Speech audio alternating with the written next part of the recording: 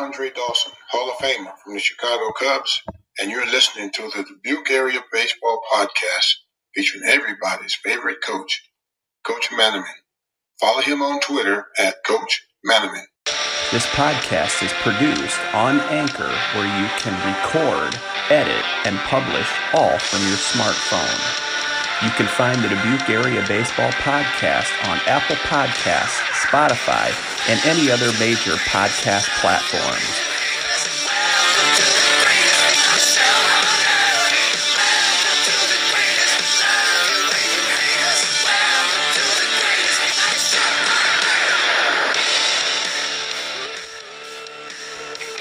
Stepping to the batter's box. Welcome back, and thank you for listening to the Dubuque Area Baseball Podcast. We are joined by Isaac Storm, manager of the Bellevue Braves, and he is going to give us a rundown of the Bellevue tournament and also a quick season preview to get everybody ready and excited for the championship game. Welcome, Isaac, to the Dubuque Area Baseball Podcast. Hey, thanks, Nick. Glad to be here. Thanks for reaching out to me and responding to my messages. People were wanting to get an update on the tournament and hear a lot about your guys' team because it's been mentioned in almost every single person's episode about who are the teams that are the top teams in the league. Give us an update on the Bellevue tournament. When are the championship games? When's the Constellation game? Who's playing in it and what were their roads to get there? Yeah, so this Friday night, we have the Constellation at 6 o'clock. We have Piasta versus Epworth in the Constellation. And in the championship, we have Zwingle versus Farley. Zwingle defeated Placid 3-2 in the first round, then defeated us, the home team, 3-0 in the second round. Then they had a very good 8-4 win over Epworth to make it to the championship. Farley had a very tough road to get there. I believe in the first round. Let's see here. They beat Dyersville 8-0 in the first round, correct? Okay. Yeah, that sounds about right. Yep. And then they had. I believe it was Cascade then, correct? Yep, Cascade in the second round. And then they just beat Piasta, a very good Piasta team, a surprising Piasta team, to make it to the championship. And that was a good game. It ended up being 4-3 at the end. But that Piasta lineup is loaded. I mean, I'm looking at that lineup, and you got guys that I coached against in the MVC. I believe there's a guy from Louisville who was a star at Cedar Rapids, Washington. And then they have Bennett and they have Link. When I looked at the tournament bracket and the rosters, I thought that they would win the entire tournament just by looking at their lineup. Mm-hmm. Yeah, and last night we had a very, very good crowd just because they wanted to see all these players that were in this. Last night's that second game, it was just loaded with college baseball talent and potentially past college baseball talent. When you look at Farley, they're always good, and man, they just bring out good young players out of Dubuque County. And then Piasta just had a loaded lineup, like you said. It was a good game to watch. Zwingle is the surprise team. They by the Bernard Indians Twitter feed, they were not given very good odds to win the league. And when I interviewed their manager Althoff, there were a lot of guys that I recognized that I played with or against, and they're probably in their 40s now. I was not expecting them to be in the championship game, but hats off to them. Mm-hmm. Yeah, they've been battling with every team that they've been playing, and BJ's built a great team over there in Zwingle. And when your pitching's on and you get a few runs, that's how you get from round to round. So it's hats off to Zwingle. Now, you looking at it and watching it as a fan, who are some of the hitters and pitchers that have got off to a great start so far this season? The kid from Louisville obviously has been striking the ball very well. about put one in the pool the other day at Bellevue, which is a shot. It's Leonard, right? Is it Trey Leonard? Is that his name? Yes. Okay. Yes. David Fitzgerald from Epworth has been hitting the ball well. You get him on the base paths, and he can create havoc. He is just a player. Other than that, it's kind of been spread throughout the league. Farley they have hitters up and down that lineup. They're a very dangerous lineup, and then you have individual hitters, I would say, on each team that kind of, they're the guy that you don't want them to beat you. You always don't want the other team's best player to beat you. So now, you might be a little biased toward this, but what has been your favorite memory of all time from the Bellevue tournament? It can involve you, it can involve the team, or any other team. What memory stands out to you? I think the one that stands out most recent would probably be the most recent time when we won our tournament. Although, it's fun to win your own tournament, but in Bellevue, it's extremely fun. We have a very, close-knit following that comes to our home games. They're always there, and to hear them cheer after you win your own tournament it's awesome. There's no greater feeling than hearing your small town fans cheering for you. And we put in the stadium seating a few years ago.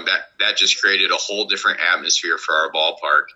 And playing on that field and seeing a big crowd it's a great thing. It's a great memory for me. I would like to give you guys, as well as the TH, a tip of the cap for the great work that went into putting on this tournament.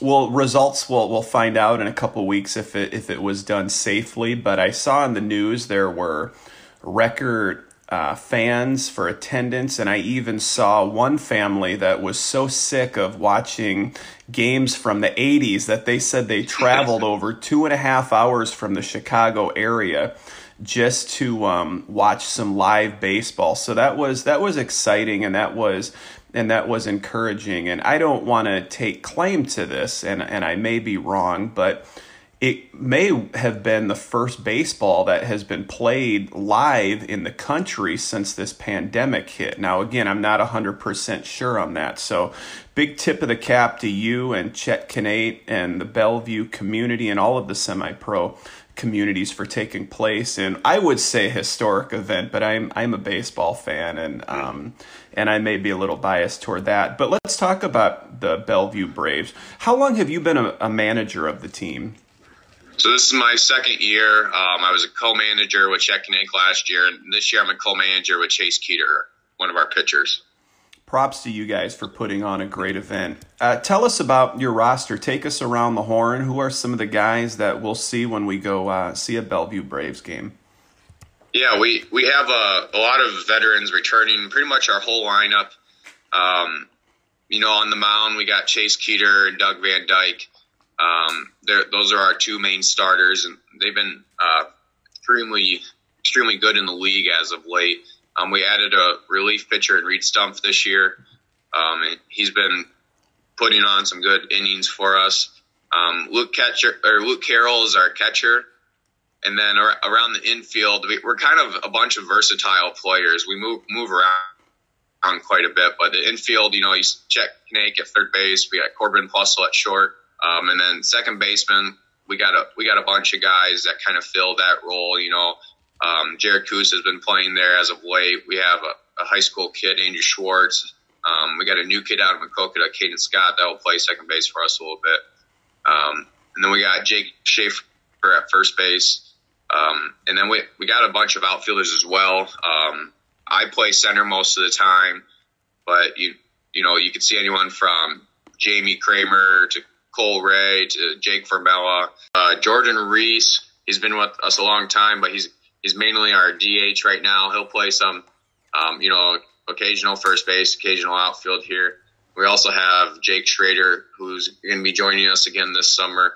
He's a middle infield guy. He plays short and second.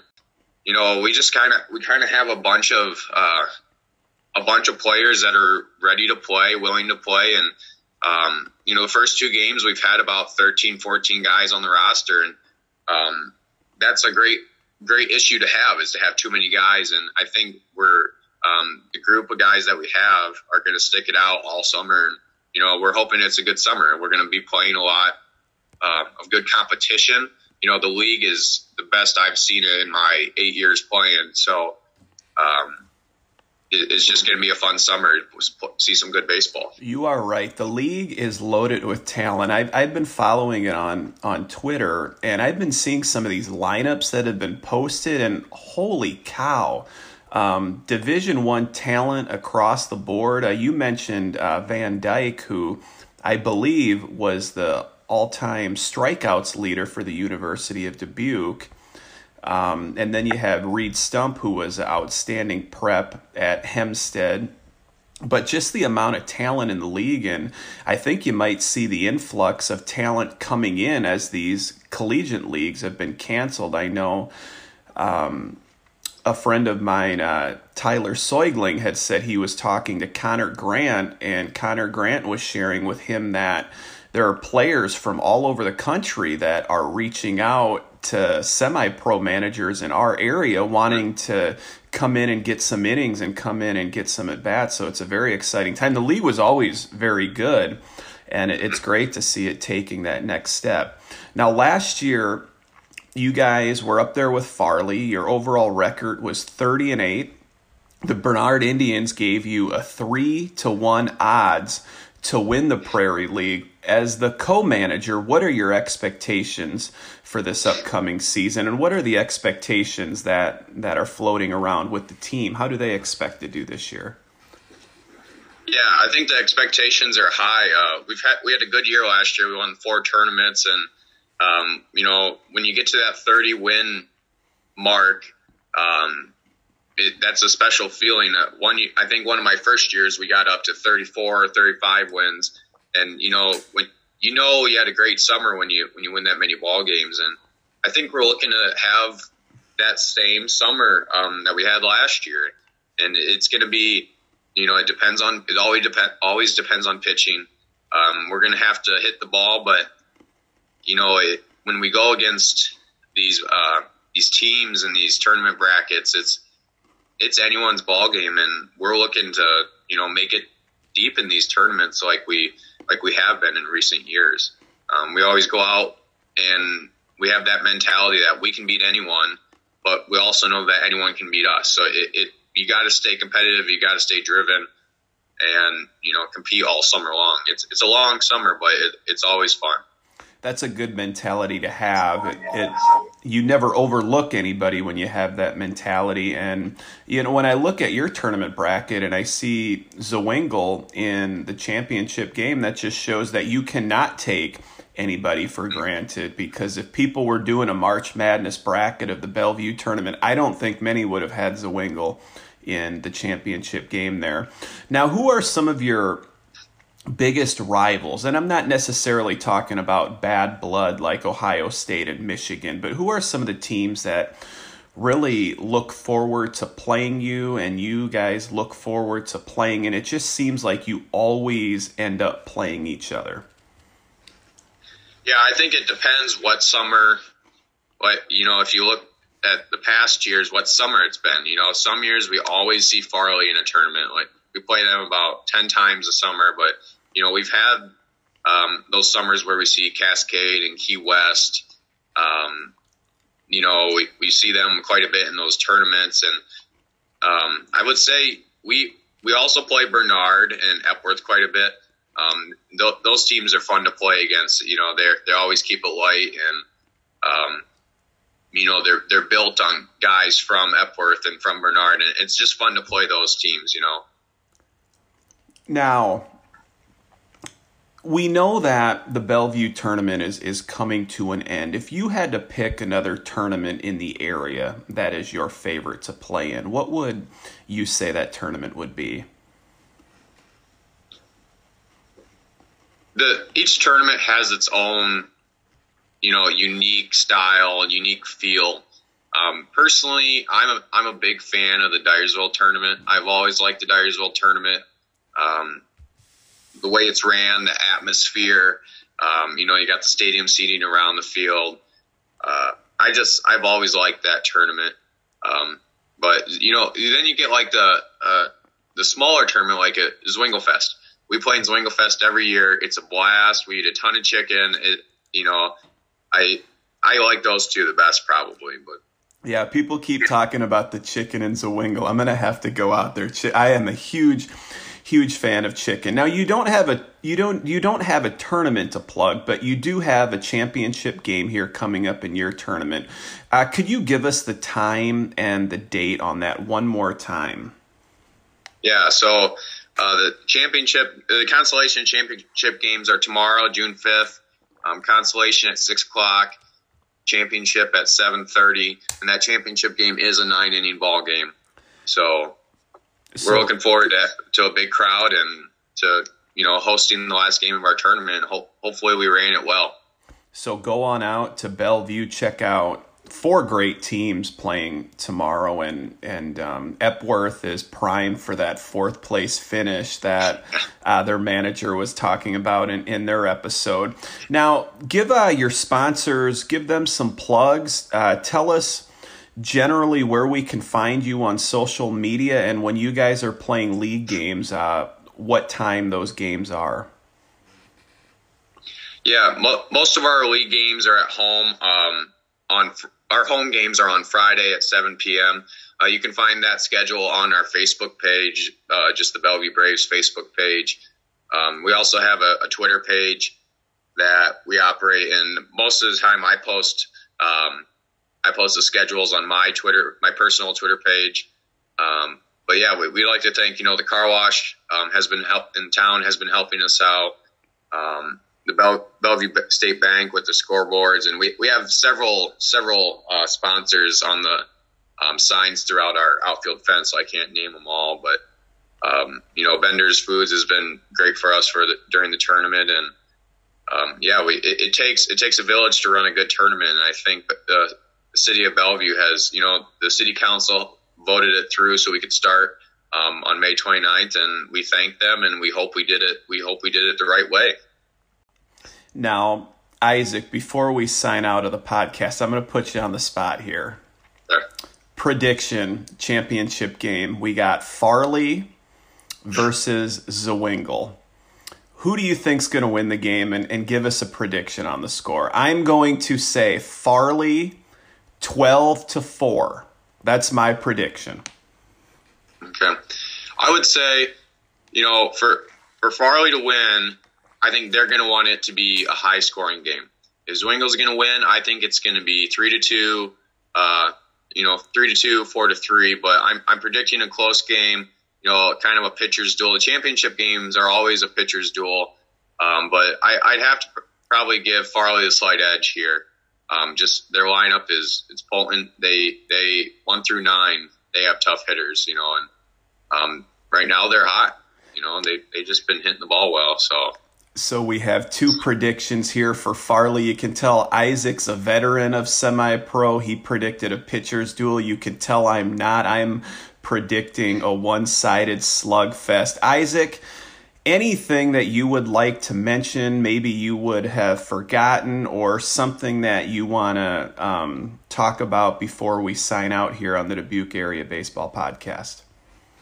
Yeah, I'd just like to thank the Telegraph Herald quick for their articles. Jim up there has been writing great articles, great publicity for the town of Bellevue, for our tournament, for semi-pro baseball in general. Like you said, when you have people coming from over 2.5 hours away to watch games at our place, our guys play, it's all about what the media has been putting out there. And they had great articles. KCRG had a good segment on the tournament, and we couldn't have done it without that good publicity. So I'd like to thank the TH. Sure. I'd like to thank Isaac Storm of the Bellevue Braves for joining us here on the Dubuque Area Baseball Podcast. I would like to wish them the best of luck on this upcoming year. And just like that, 6-4-3, we're out of here. Post-game show is brought to you by Christ, I can't find it. The hell with it.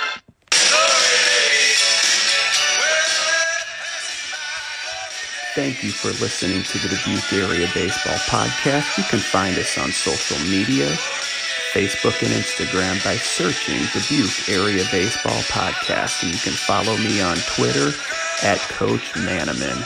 Go to Apple Podcasts, give us a 5-star review, find us on Spotify, and subscribe.